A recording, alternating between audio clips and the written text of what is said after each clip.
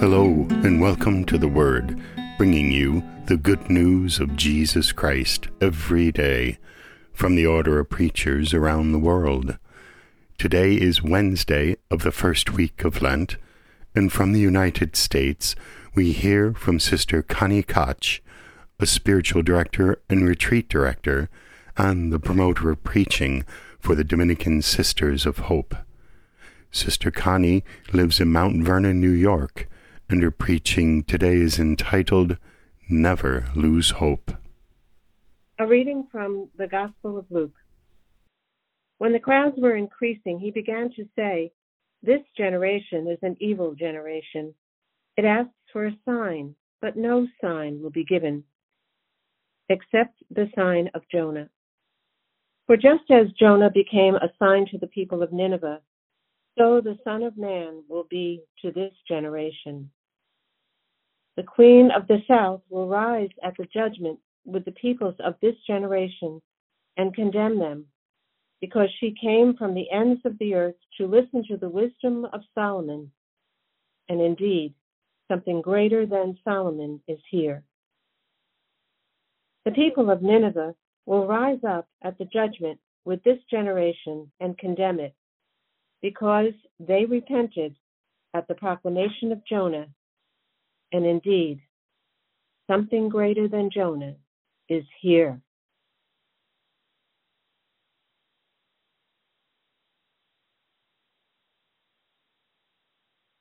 Jonah's work was to call all people to recognize their sin and their need for God's forgiveness.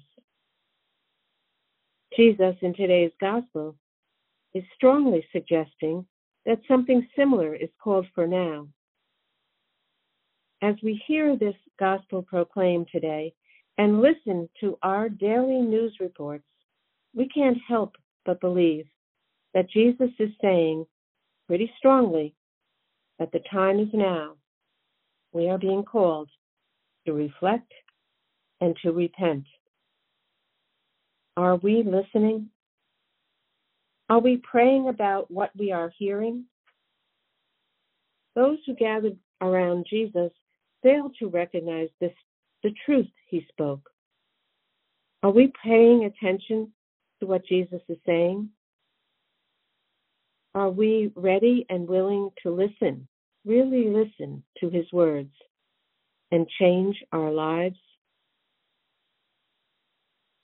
Do we realize that Jesus may be coming in unexpected ways and even in unwelcomed forms to call us to deep repentance and to a change of heart?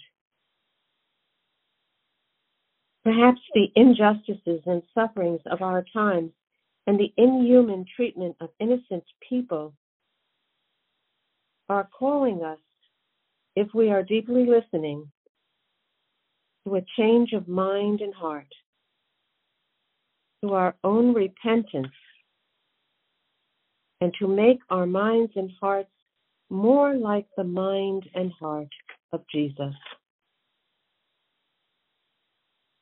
This word of God today, both from Jonah and Luke, gives us hope, the much needed hope we need today.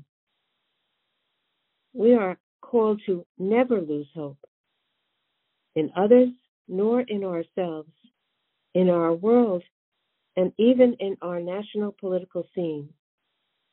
Never lose hope. The preaching of Jonah and the preaching of Jesus call us to deep trust that conversions and transformations can and do take place. To believe and pray that these transformations can take place in individuals, families, neighborhoods, in our country, our nation, and on the world stage.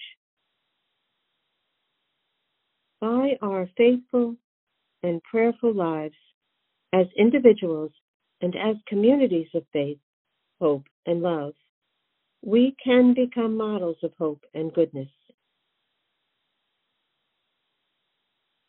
Perhaps this is our true Lenten journey, Hope can spring forth in the least expected places and in the secret corners of our hearts and in the hearts of those whom we do not know, nor will we ever meet. There is room for all of us in the forgiving and loving heart of our God. So let us together believe in our God, proclaim a fast, pray for forgiveness and mercy, and become a people of hope once again. Finally, let us pray together with the words of today's Psalm 51. A clean heart create for me, O God, and a steadfast spirit renew within me. Cast me not out from your presence, and your Holy Spirit take not from me. Amen.